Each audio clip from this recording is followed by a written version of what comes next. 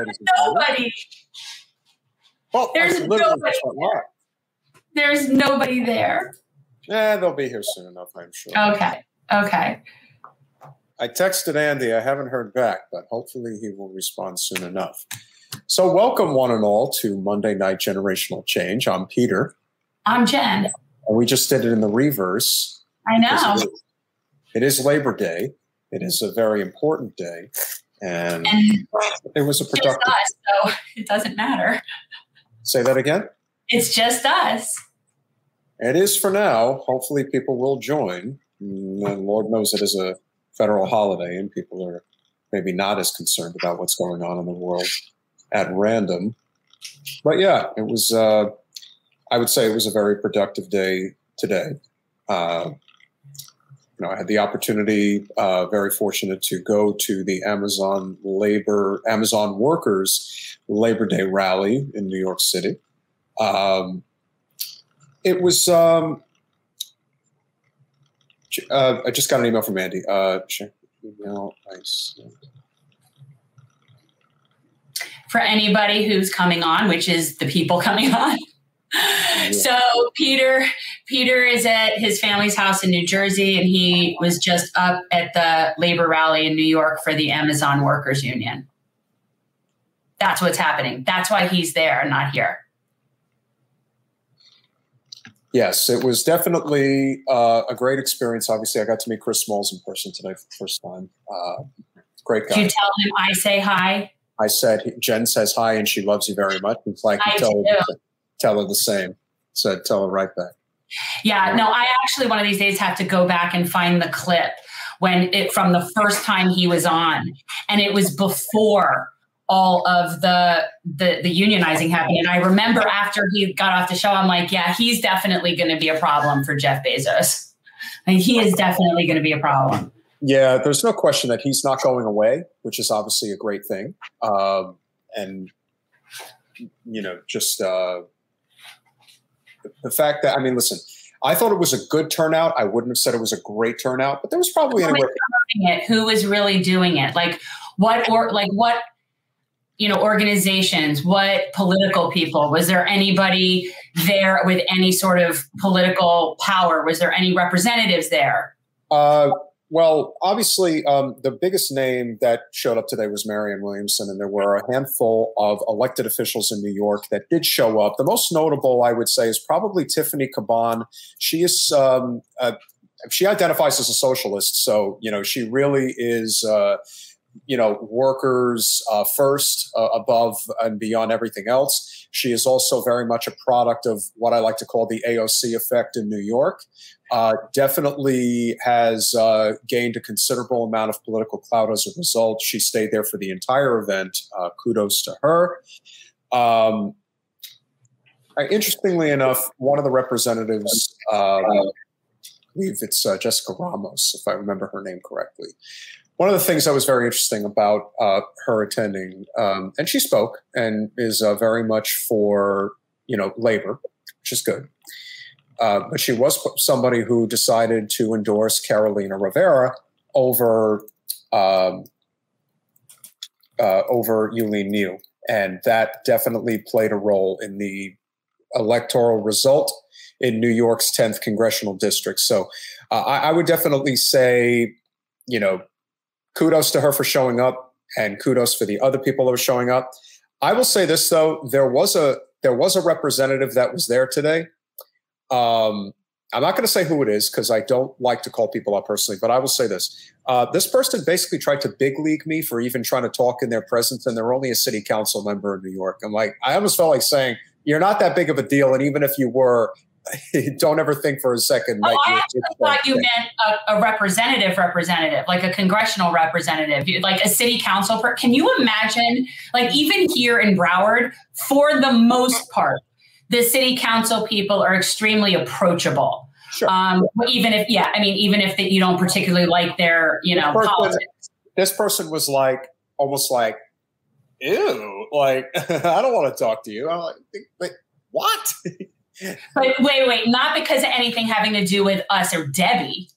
No, not at all. I didn't even know who I was. We get that. Oh, okay. Okay. Just because you're just not big enough. You're a nobody. Well, let's put it this way. They were basically speaking in like a triangle square almost type situation, because it was like, it was a handful of elected officials, and they more or less was like, yeah, this is where the cool people hang out. Cool people, my butt. Yeah. You're not that special. I appreciate you fighting on behalf of labor, and I appreciate you being in the fight. But as a person, hey, some people leave a lot to be desired. Well, we deal with that a lot. There's a lot of people that I'll reach out to in what you would think would be on our team, in our community. And I reach out to them with, often it's like friendly, supportive, trying to like build coalition. And generally I get ghosted.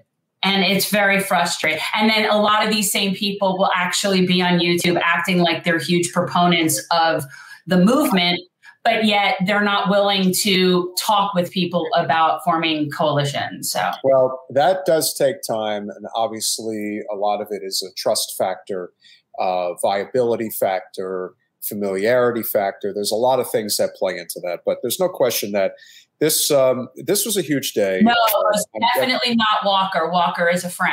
Most definitely not Walker. I'll never tell you who. Yeah. But definitely not Walker. Walker's good people. And so one of the things that's unique about being in New York is, of course, New York does not have a problem with the labor movement. It tends to be very strong.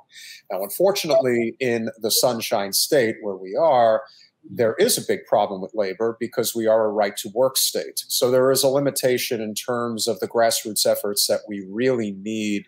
And we're definitely doing everything we can in our capacity to build as many local relationships as we can, because as we've often said, the future is through labor if we're going to have any hope of salvaging our republic, which right now is not in a good way. I have a slight hot take on this thing because it's very frustrating because... Well, let's save that because we do want to bring in our guests. Don't want to keep them waiting because this is very important. Okay, and so without further ado, we are very pleased to welcome somebody who we both think very, very highly of. He is the head of the Teamsters Local 769 down in South Florida. He is somebody that we've had the opportunity to run into, thankfully, at a number of events recently, and is definitely a true labor guy in the truest sense of the word. Labor's where it's at. That's what we're fighting for. And we're very pleased to welcome Andy Mattis to Generational Change. How's everything going, my friend? Good. Sorry about the lighting. It's all good. You hear me okay? Oh, we're wonderful. And of course, nothing wrong with hanging out in the shadows. That's where a lot of us labor people have to hang out. Yeah, it's just one of those rooms in the house. And look, before we get started, I do need to make a correction. Josh Zivelich is the president of the Teamsters. So he is the president. My apologies. That's okay. In case he's listening. He's not coming for your title, Josh, so don't worry about it. No, the lighting is fine. Most people aren't equipped with like studio lighting in their homes. Like it's not something that people just have. It's all good. Gotcha. Well, thank you for having me. Absolutely. Yeah. And thank you for what you do. I think it goes without saying, as we've often said, and it's been, I would say just in terms of the political odyssey that we've been through over the past several years in South Florida, that, one of the reasons why I believe that the GOP has been so strong in Florida is because we don't have as big of a labor movement as we should. What's been your observation being in labor for as long as you have in terms of where it's been and more or less where it needs to go as we go forward?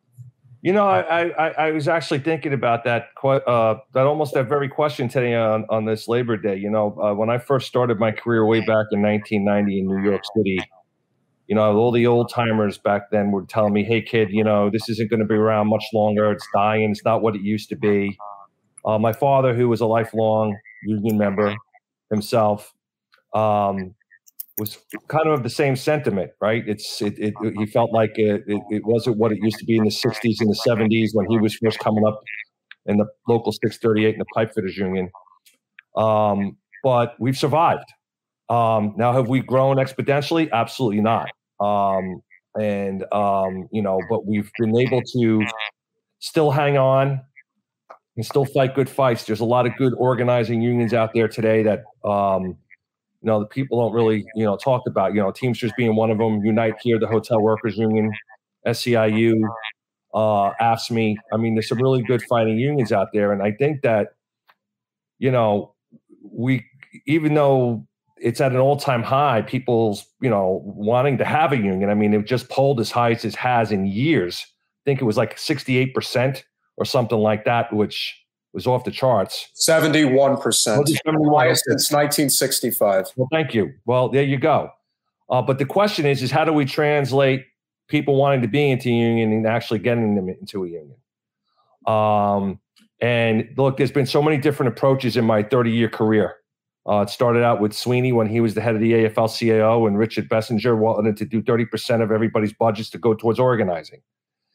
And then, it went from that to trying to see if we could get something done federally through the Employee Free Choice Act that the late Senator Kennedy proposed.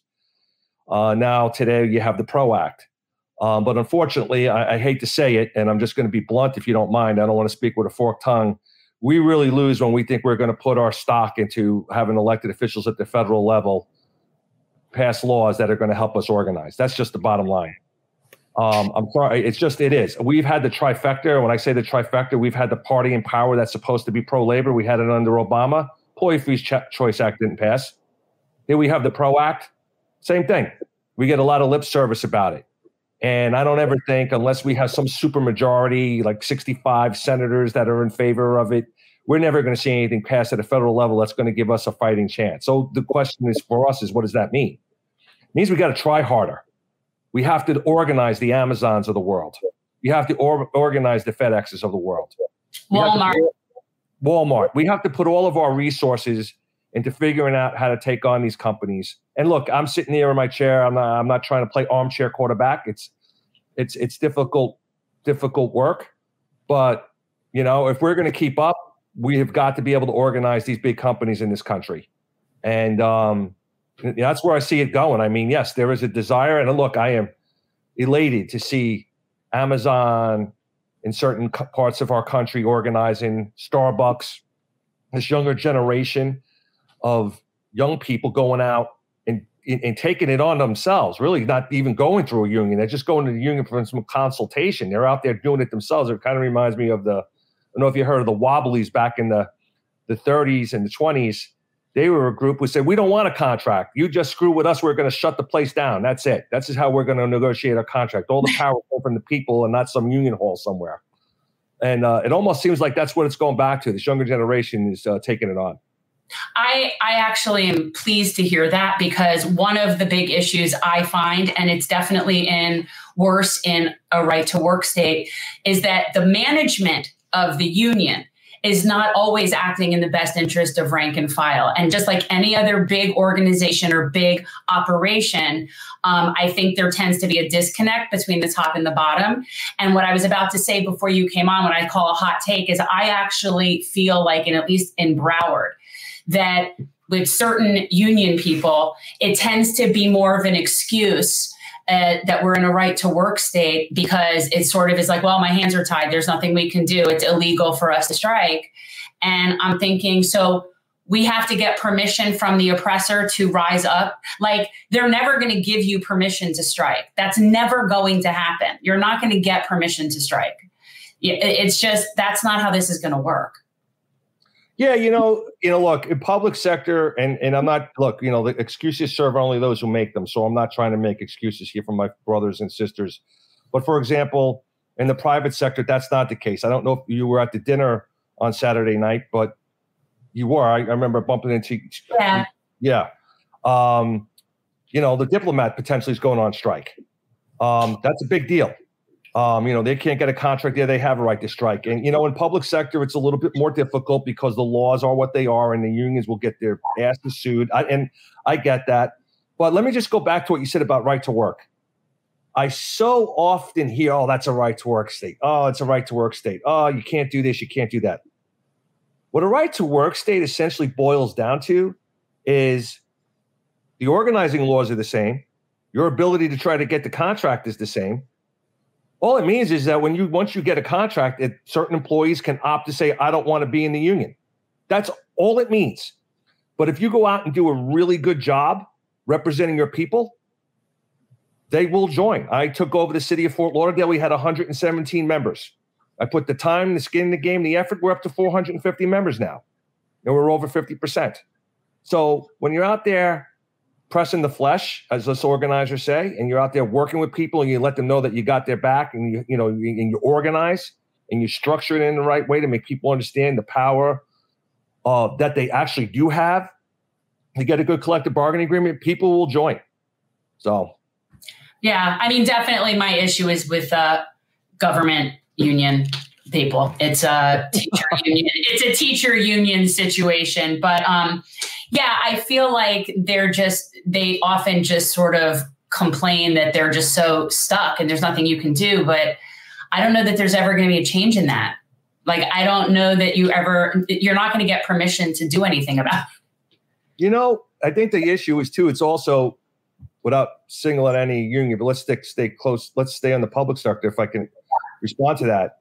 And I've been talking about this for years. I've just been able to never get off the ground. You got to figure out what your points of leverage are, right? What do you control? What do you have power over in order to effectuate the change that you need to build your union?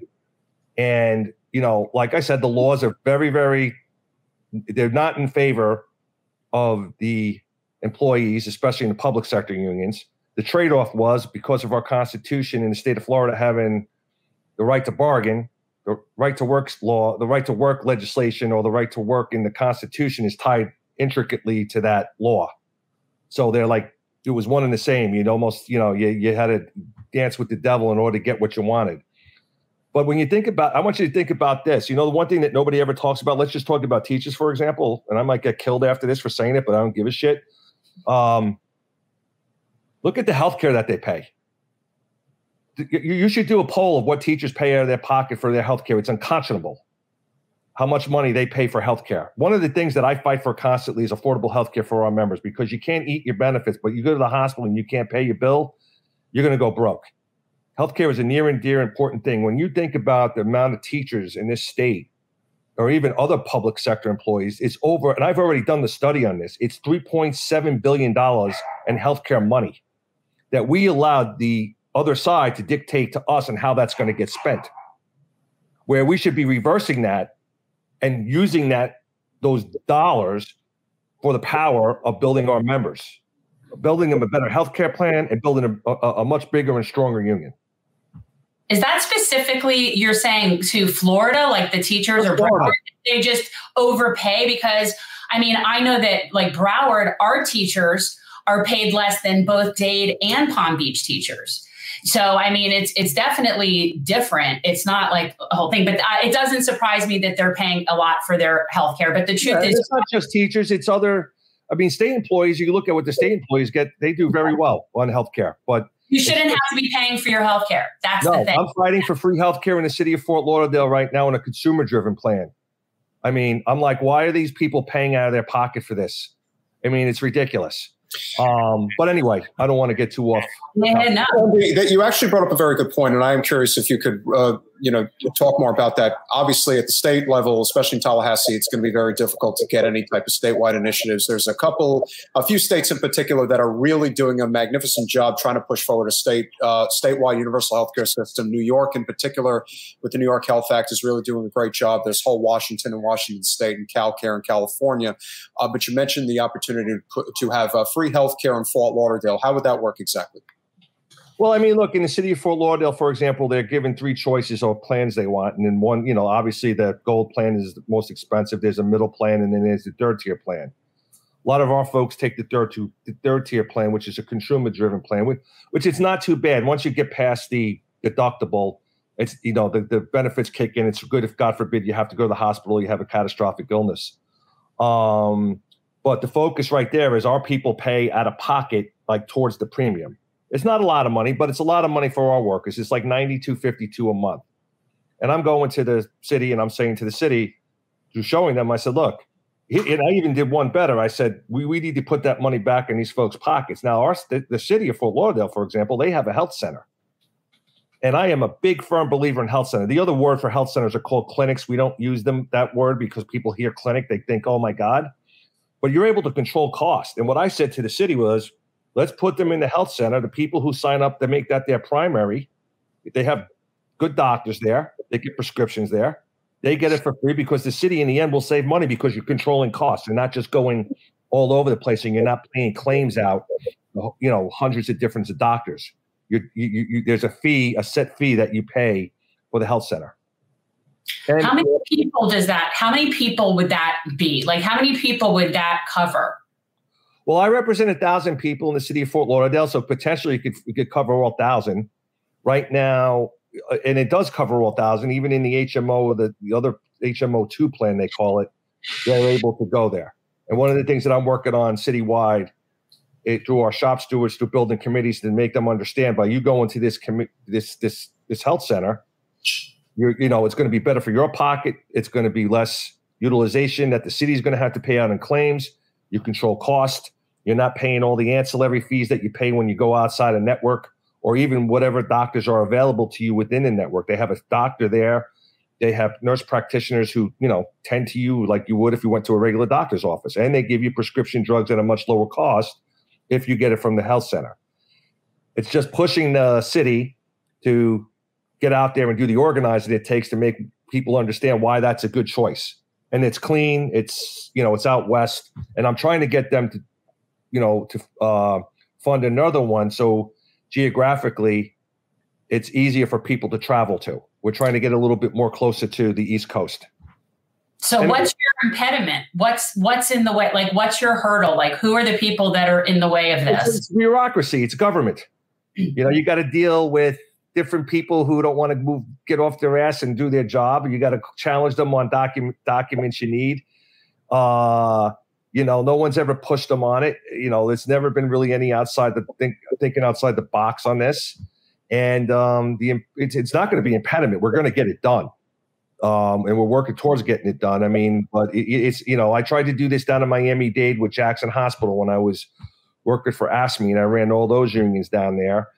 It's like, the county owns a hospital. Why are we not doing a better job of figuring out? I have to give Martha Baker credit. She did set up a plan there to get more people to use what they call the Jackson plan, which actually saved the county a lot of money. So these types of models do work. And what I was going back to is when you're thinking about education and you think about the billions of dollars they have, if they basically closed ranks on it and took control of that, that part of the benefit that's so important to their teachers, you'd be surprised at what the results might be. It's hard work. It's not easy. There's a lot of bureaucratic bullshit you have to get through. But hey, at the end of the day, there's nothing easy in the work that we do. No, definitely not. And they get union members out there standing at the polls and, telling people to vote yes or no or whatever on whatever their thing is. So it's not that they don't have support for, getting something done, but it's just sad to me that they beg for scraps. Yeah. We both find that union labor in general just has the biggest a crossover in terms of the voting demographic, whether it is in Florida or any part of the United States. If you can talk about the Teamsters, I would imagine that there's probably a lot of rank and file that have supported Bernie Sanders and probably have supported Donald Trump. How would you describe sort of the makeup of, what the Teamsters Union is like regarding rank and file as far as political affiliation is concerned? You want to know something very interesting? When you look at the voting demographics of the state, it's a third, just about, right? These are independents. When I was with ASME, it lined up the same way. The Teamsters, it lines up just about the same way. We have those who are Bernie supporters, and then we have those who are Donald Trump supporters, and then somewhere in between we have people who want to vote for the person who's going to look out for their best interest. And we don't consider ourselves a partisan union. We try to, we are a bipartisan union when we can be. It's it's just that on that other side of the aisle, there's very few people who support your cause, and even people who you think support your cause really don't support your cause. And we always have that fight, but it lines up like a third, and we get hell sometimes when we put out our endorsements from certain members. They'll write back some nasty stuff about whether he's supporting that commie or it's pretty rough. And Josh, our president, he does a really good job at figuring out how to to manage that. And, and we've gotten away from saying, vote here, vote for this person. It's like, here's the issues. This one supports this one supports that. You make your choice. I mean, this one supports working people's issues. This one basically doesn't. Yeah.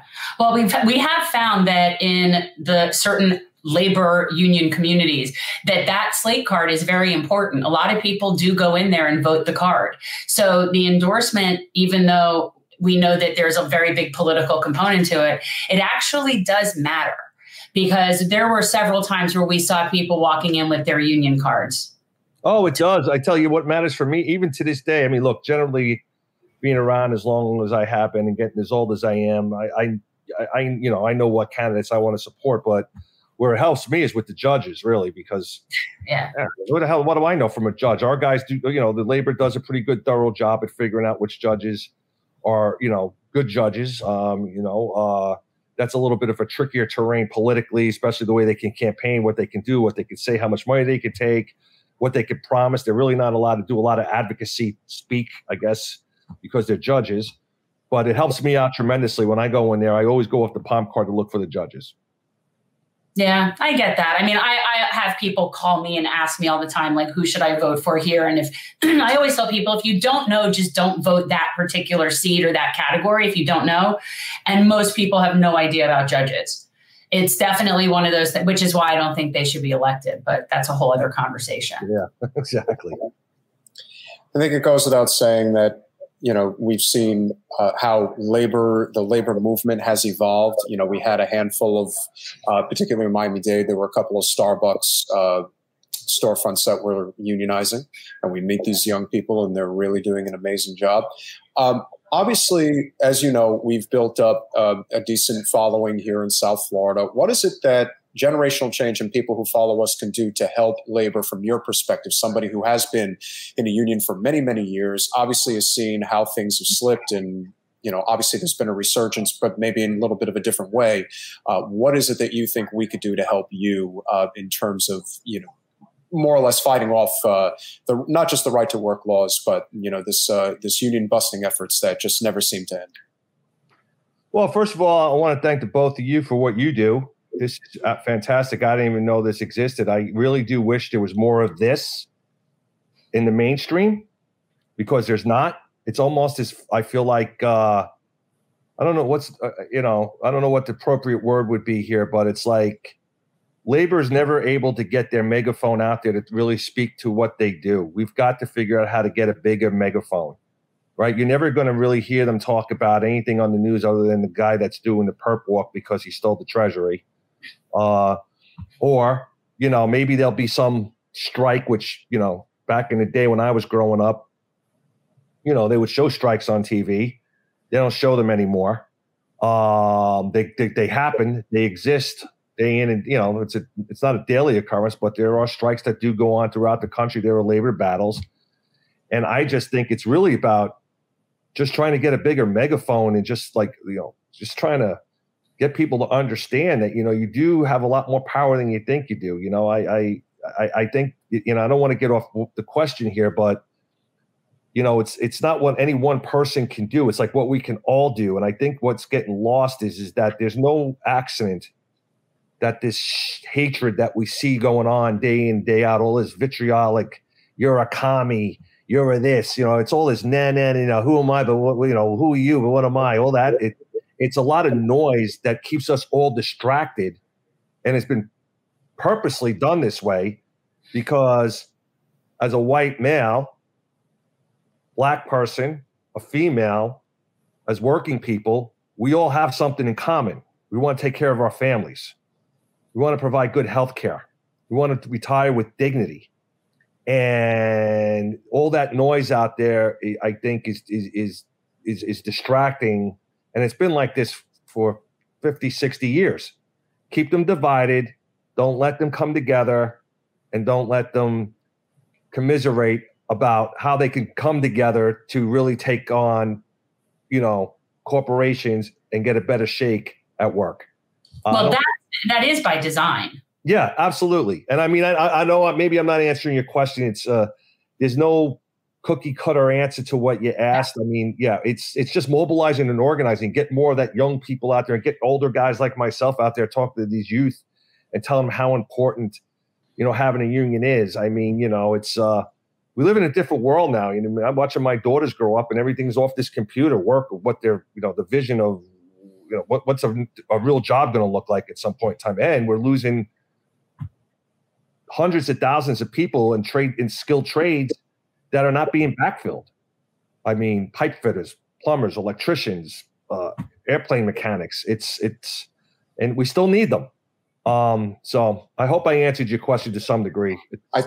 Yeah, no, you definitely did. And I think that one of the key points, like the way that I would sell, unions to anybody, especially anyone who, I go to a lot of networking events in the Broward area, for example, and a lot of times career-wise, the key to obviously being in a union is to learn a trade.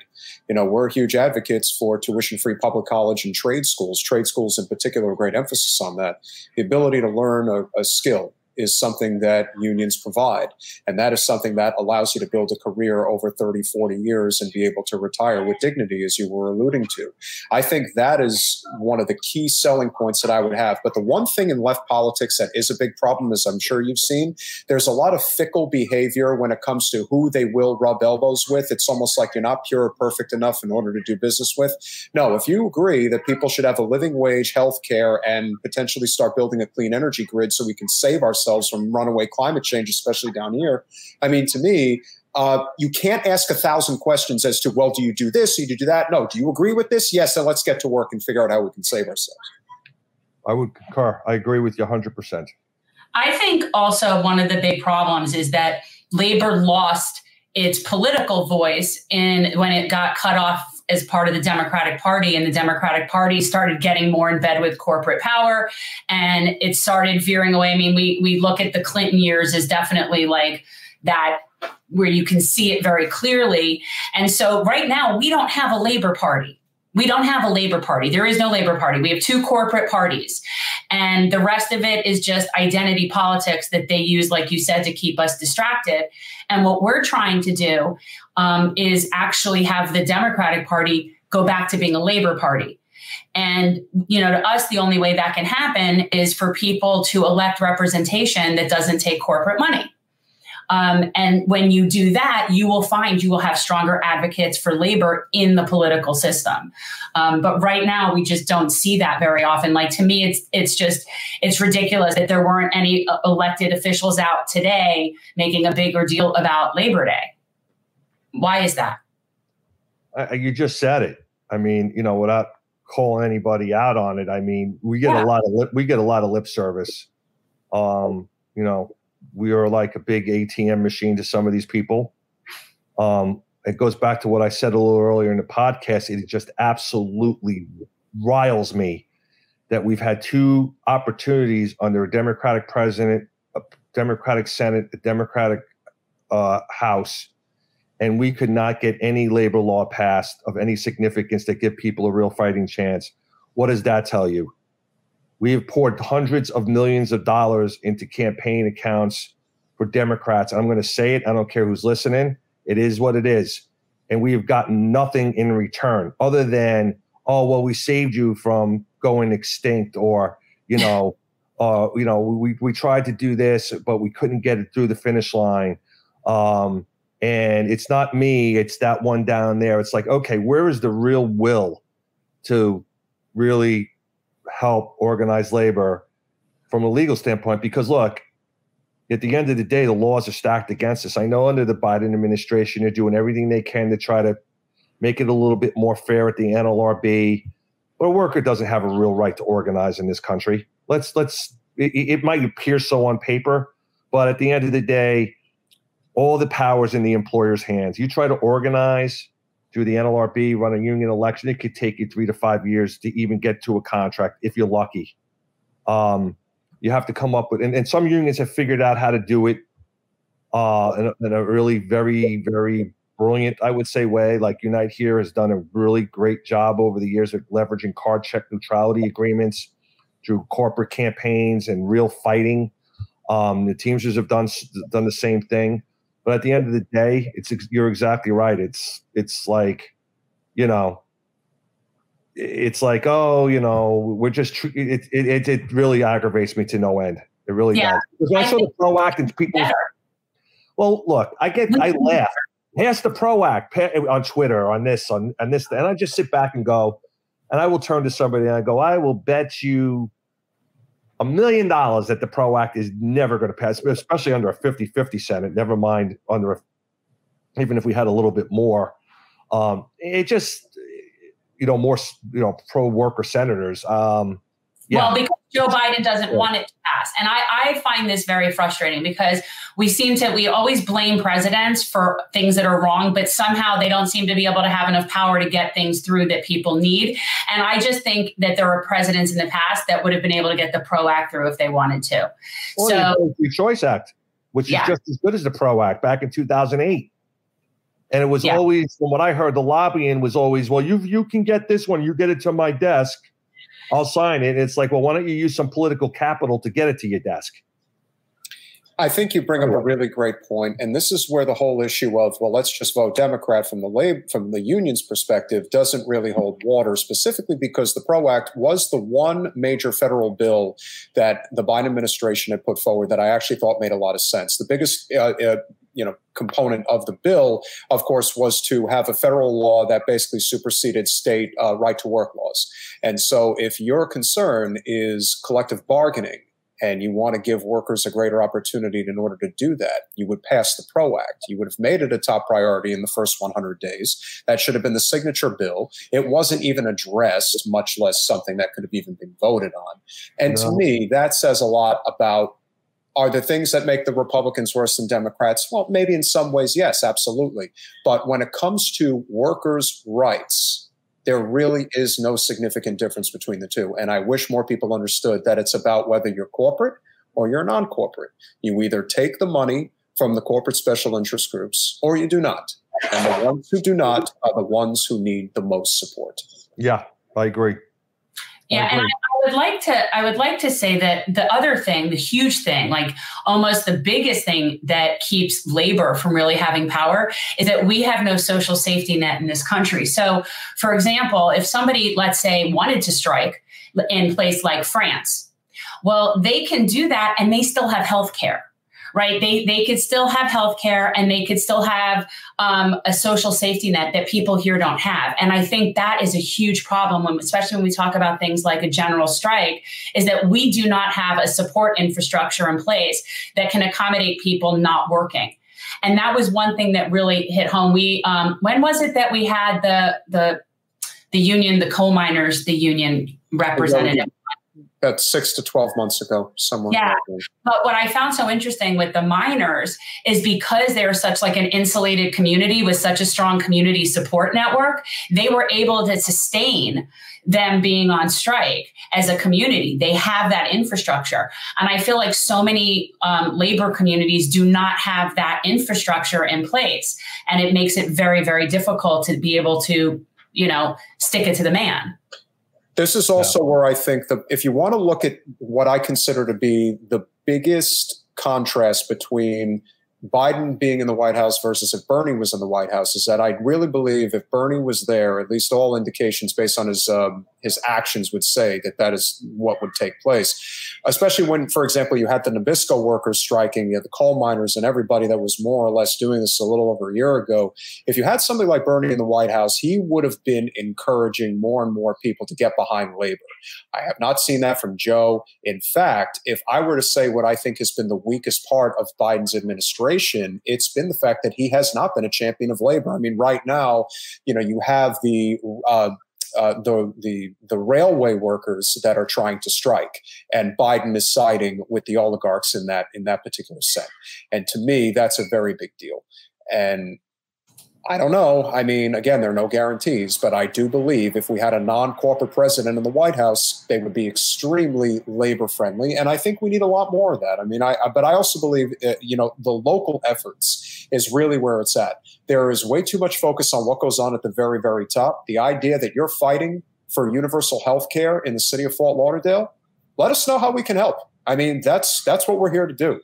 I mean, to me, all you need is for one place to really have that inflection point, and then everyone's like, well, Fort Lauderdale has healthcare, and they spend like a fraction of what we're spending, and our healthcare stinks. What do we have to do to get what Fort Lauderdale has? Yeah, interesting, because I do point it out, because to give credit to some cities, they do give really good affordable health care to their employees. And one of the things I stated at the table as well, I think Fort Lauderdale is probably one of the wealthiest cities in the United States by far. It's at the top for sure. I mean, there's a lot of wealth in Fort Lauderdale. I mean, there's also another side to Fort Lauderdale that's, much less, they have a lot of economic challenges, but on the whole, and yeah, it's one of those things that we are really focused on, and we're digging in on. And, and look, I to be a little bit fair, I understand what you're saying with the PRO Act and where's Biden bid on it. I do have to say he was tremendously, tremendously helpful on helping save pensions for the Teamsters. It was through his bill that he signed off on that, we were never, ever going to see. I mean, we had a pension fund, which was Central States, that was going to go under in 2025. And to his credit, he signed off on a bill, and he really helped. He bailed out that pension fund and helped some coal miners too. So, sometimes with some of these guys, credit where credit's due. Yep, and we have to give them credit for due. But sometimes with these guys, it's like, okay, I took care of that box, move on, and it's like, well, what about the other stuff too? So, but you take the wins where you can get them, and you got to keep fighting. That's all you can do. Absolutely. How can people follow any of the work that you're doing? We want to make sure that obviously we keep in touch. We really appreciate you coming on this evening, obviously on Labor Day. Yeah, it is cliche, but if people are going to listen, and they're only going to listen on a day like today, I think this conversation has been extremely productive. And I think that we'll be able to build on this, especially down here, because people, like you said, they're looking for something. And if there's anything we can do to help, obviously, we're more. No, I really appreciate that. I appreciate everything you both do. I love your chutzpah and your fight. I really do. We need it. I mean, working people are never going to get anything handed to them. They're going to have to fight for it, just like when they get up and punch that clock every day. And what I say to people, I said the union is the one place you could go where everybody's equal. When you look at a union contract, it doesn't say black people make this, women make this, white people make this. It's a collective bargaining agreement that levels the playing field for all. And I think that in of itself is just invaluable. So I appreciate you having me on. Sorry about the dark. No, it's all good. I don't know whose conversation I'm hearing in the background, if that's from you or if that's Peter's house. I don't know what's going on. I'm in a room all by myself. You still hear sound in the background, Jen? I did just a second ago. It was right back to hearing the same thing. They're all listening. Oh, well, yeah. I always feel like somebody's watching me. Well, I mean, you can't do this and not expect people to watch you. Like, yeah, that's well, exactly. we're going against the status quo, baby. That's what it's all about. Andy, obviously, thank you for what you do. Thank you. I know very often it doesn't get enough attention, but appreciate it. Thank you for having me on. It's a great day. Yeah, no, absolutely. Same to you. Right. And we'll definitely be in touch. All right. Thanks, brother. Oh, Labor Day. Is it wrong that to me, when I think of Labor Day, I think of it's like a mother thing, like giving birth? And it's funny because I hate Mother's Day, but I actually, to me, when I think of Labor Day, I think of the times I had to do that. That's what I think of on Labor Day. Is that wrong? No, not at all. And I think he's great. And I think he's saying what I think a lot of local leaders are thinking. And they realize that, we didn't have to bring up Dan, obviously. There's no point. No, knows. No names. Yeah. No, he definitely knows what the deal is there, I'm sure. I mean, all of his language indicated that he's well aware that there are, significant roadblocks locally that we have to continue to work upon. And I think that's. How come we never encountered Teamsters in the past? How come that was never anything we approached or everyone? I didn't even know that there was that here. That's we never even talked about that local. Well, I think we had a lot to learn. Hang on. I think we had a lot to learn last time. When you're being pulled in a million different directions and you don't necessarily know how to approach certain labor people. But I think the connections that we are making through labor are very helpful. Andy obviously is very connected, and he's been at it for a very long time. And little by little, you keep building upon it. It doesn't just happen overnight, as much as we wish that it could be done that way. And especially down here, this is a mountain of a challenge to try to change things, because it is very corporatized. I mean, look, Miami, Fort Lauderdale, it doesn't really get bigger than that in terms of one of the 10 biggest cities in the country. And then Fort Lauderdale's probably top, 25. So again, there's a lot of competing interests in the area, and most of the time, they've been able to, for many years, have a completely corporate conglomerate led by our inroads. We have definitely been making some inroads into that. I definitely think that there's a lot of shaky ground for the old guard, and they know it. And it's only going to last for so long. And even today, being at the rally and seeing Chris Smalls do his thing, and he really is a great, great leader. I ran into a number of people that I know. We need to get him back on since they won. We haven't had him back on since this happened. Yeah, no, I mean, you should text him and just say, I don't know that I have his contact information. I'll send it to you. Okay. But yeah, I think he, like I said, he was great. And I don't think he'll big league me. No, he said he really appreciates you, and I'm sure he does. And we were there for him before. First people. We were like the second or third. After Jordan interviewed him, I was like, oh, no, we got to get him on. We got to find out what's going on. I mean, the guy got fired for whistleblowing about the fact that the Amazon warehouses were like deliberately killing their employees because they didn't want to do any type of COVID prevention in the early stages, which is always the most deadly, anytime a new virus is introduced into a society. I mean, it's like anything, we recognize that. I'll give you this one. I'll give you that one, Declan. It's funny. But there you go. He had the jacket with him at the event. And that really, in many ways, is the difference between him and AOC. But again, there's a lot of differences there. Sure. But again, I think this also comes back to the issue of being able to do things on the outside versus the inside. But you have to be willing to, if you're on the inside and you're trying to make change, you have to be willing to work with people on the outside. You can't not recognize that they're there. I prefer the people on the outside. That's the thing. Like, I really do. That's what I'm noticing. Like, I prefer, in terms of who I would socialize with or hang out with or any of that, to me, I feel much more comfortable with the people on the outside and or the journalists that stay sort of on the outside. Yeah. And it's unfortunate that, you need somebody like a Katie Porter out of 435 congressional elected representatives to really stand out. We are also very fortunate to have somebody like Sheila Sherfulis McCormick, who is self-funded and has really been going to pretty fearless. I got to tell you, Sheila's pretty fearless. Like, yeah. Sheila is, nobody's gonna put her in the corner and get away with it. Like, that is not going to happen, and good for her. And I do think that's particularly in her case, really says a lot about her tenacity and what she's fighting for, because the Democratic establishment down here really tried to knock her off. They were, thankfully she was just so revered by her constituents in such a short period of time.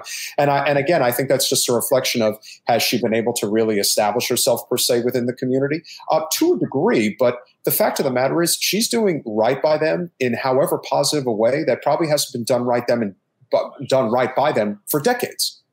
So having new leadership that isn't captured by the corporate establishment really goes a long way. And even something as simple as canceling a small but important piece of student debt shows you just how much economic populism really is at the heart of what so many people in this country want. And I think it's a sign of that. How pathetic is that's the scraps that they're giving us and people are actually praising it. It's really pathetic. I wouldn't necessarily say that there are people who are praising it and saying, great, now we've got something and now we can sit back and enjoy it. No, it's great that we've gotten something. We need a lot more. It's the people who are the swamp-dwelling political lifers that are saying, oh, see, you got your table scrap. Now shut up and let us. They're sycophants is what they are. And we have a lot of them here. It is a career. That's what it is. So what do we have coming up? on Wednesday, we have a very important conversation coming up, one that I think Jen is very excited to have. Jen, why don't you tell the audience what our conversation is going to be on Wednesday? Oh, yeah. I totally forgot that's what's happening. So I reached out to, or Peter reached out to for me. If you guys do not watch the This Is Revolution podcast, it's Jason Miles and Pascal Robert. And I've been following that. I watch it. It's quite good. And they are going to come on, and I need to tell them like the kind of stuff we want to talk about. There's so many things. Like Pascal is extremely like cerebral. So I have to like be prepared, but he definitely has some things to say about the Black community and the Democratic Party, and how, you know, the loyalty is there, even though there's never really been anything happening there on their behalf. So he has a lot to say about that. And I think it'll be really interesting. Yeah, I think it will be too. We might have a candidate on. We will see. But obviously, lots happening. Who is Kendra Pierre-Louis? Kendra Pierre-Louis, I haven't heard back on the calendar for 8:30. Yeah, I haven't heard back from her, and I was trying to ask her if we can adjust the time to 9 p.m. And she's a candidate. She is not a candidate. She is actually somebody who was on with Jon Stewart, and I think that if I remember correctly, I'm pretty sure she's all about the environment. And I think having a conversation with her will be great. So we'll see. Medea's doing a live stream. Love me some Medea Benjamin, guys. Yes. Last time I saw something about her very most recently was involving Cuba. So I don't know with her. She's always, you know, somewhere usually I would say in like South America, Latin America, very heavily involved. Yeah, she's a super fighter if there ever was one. For sure. Okay, so I'm really excited about Wednesday. You guys, this is going to be really interesting. The This Is Revolution guys did a crossover with the Left Reckoning guys, which is the offshoot from Michael Brooks. If you remember, like, it's the guys who were on with Michael Brooks, also really quality. These are people that I also watch. And I always forget the guy's name. Nice guy, beard, kind of reminds me of Jason Call a little bit with the longer hair though. But that's the Left Reckoning show. Also a good show, guys. I really think, and that was just kind of an epiphany moment for me a little while ago regarding, you know, well, why would I want to join a union? Well, the bottom line is, if you want to learn a trade of some sort, joining a union is maybe the most effective way to do it, especially in this economic environment we're living in. If you want to learn how to weld, if you want to learn how to be an electrician, if you want to be a plumber, if you want to be a pipe fitter, there's a lot of different things that you can do that will pay you a living wage with benefits and healthcare. And you'll generally be able to retire. Now, granted, most careers tend to be long, could be 40 years. But you know what? When you have a skill, you can work forever. That's the great thing, and that's why we emphasize labor above everything else. It's the greatest uniter. We had on a gentleman who could very well, you know what's the great thing about Andy, Jen? I can't tell if he's a Bernie supporter or a Trump supporter. No, it doesn't matter. And you know what? You're right. It doesn't matter. What matters is that he gives a damn about the American people, and that's what matters the most. And I think that's hopefully something that a lot of people will take away from the conversation we had this evening. I think when we do a tighter podcast schedule, I think that's actually a good thing. Okay, so I think what we should do this month, like have a little promo for a Patreon membership. Okay, like I'm going to put the thing up. Where's our thing? Here it is. It's somewhere in here, right? It's right at the top. No? Isn't that right? That's it. Mm-hmm. Okay, guys. So this month, September, I finally have received my the bumper stickers. So I have Mansion Parliamentarian bumper stickers. But so what I'm going to do is basically anybody who signs up as a minimum of a $5 patron this month will also get a nice Mansion Parliamentarian bumper sticker thrown in there because it's just freaking hilarious. And my husband doesn't get it, by the way. Jason doesn't get it. He's like, I don't get that. I'm like, I know. It's definitely a certain sect of people that will understand it, but I find it clever. What would be the donation request for somebody who gives to the Cash App in order to get a bumper sticker? Oh, if somebody just wants to get a bumper sticker? 10, 15? Well, I mean, yeah, look, we could always use some cash, people. But no, what I want are patrons. I want people to sign up, be patrons. And that's the bonus. You know, we really didn't think it would take us this long to get to 10,000 subs in order to be able to have a merch store. But it apparently is slow going. So we're still working on it. So hopefully we'll be able to get there soon enough. Yeah. And for those of you who tuned in this evening, we really appreciate you. If you can go to patreon.com/generational change. We are transforming politics into service, especially down here in South Florida.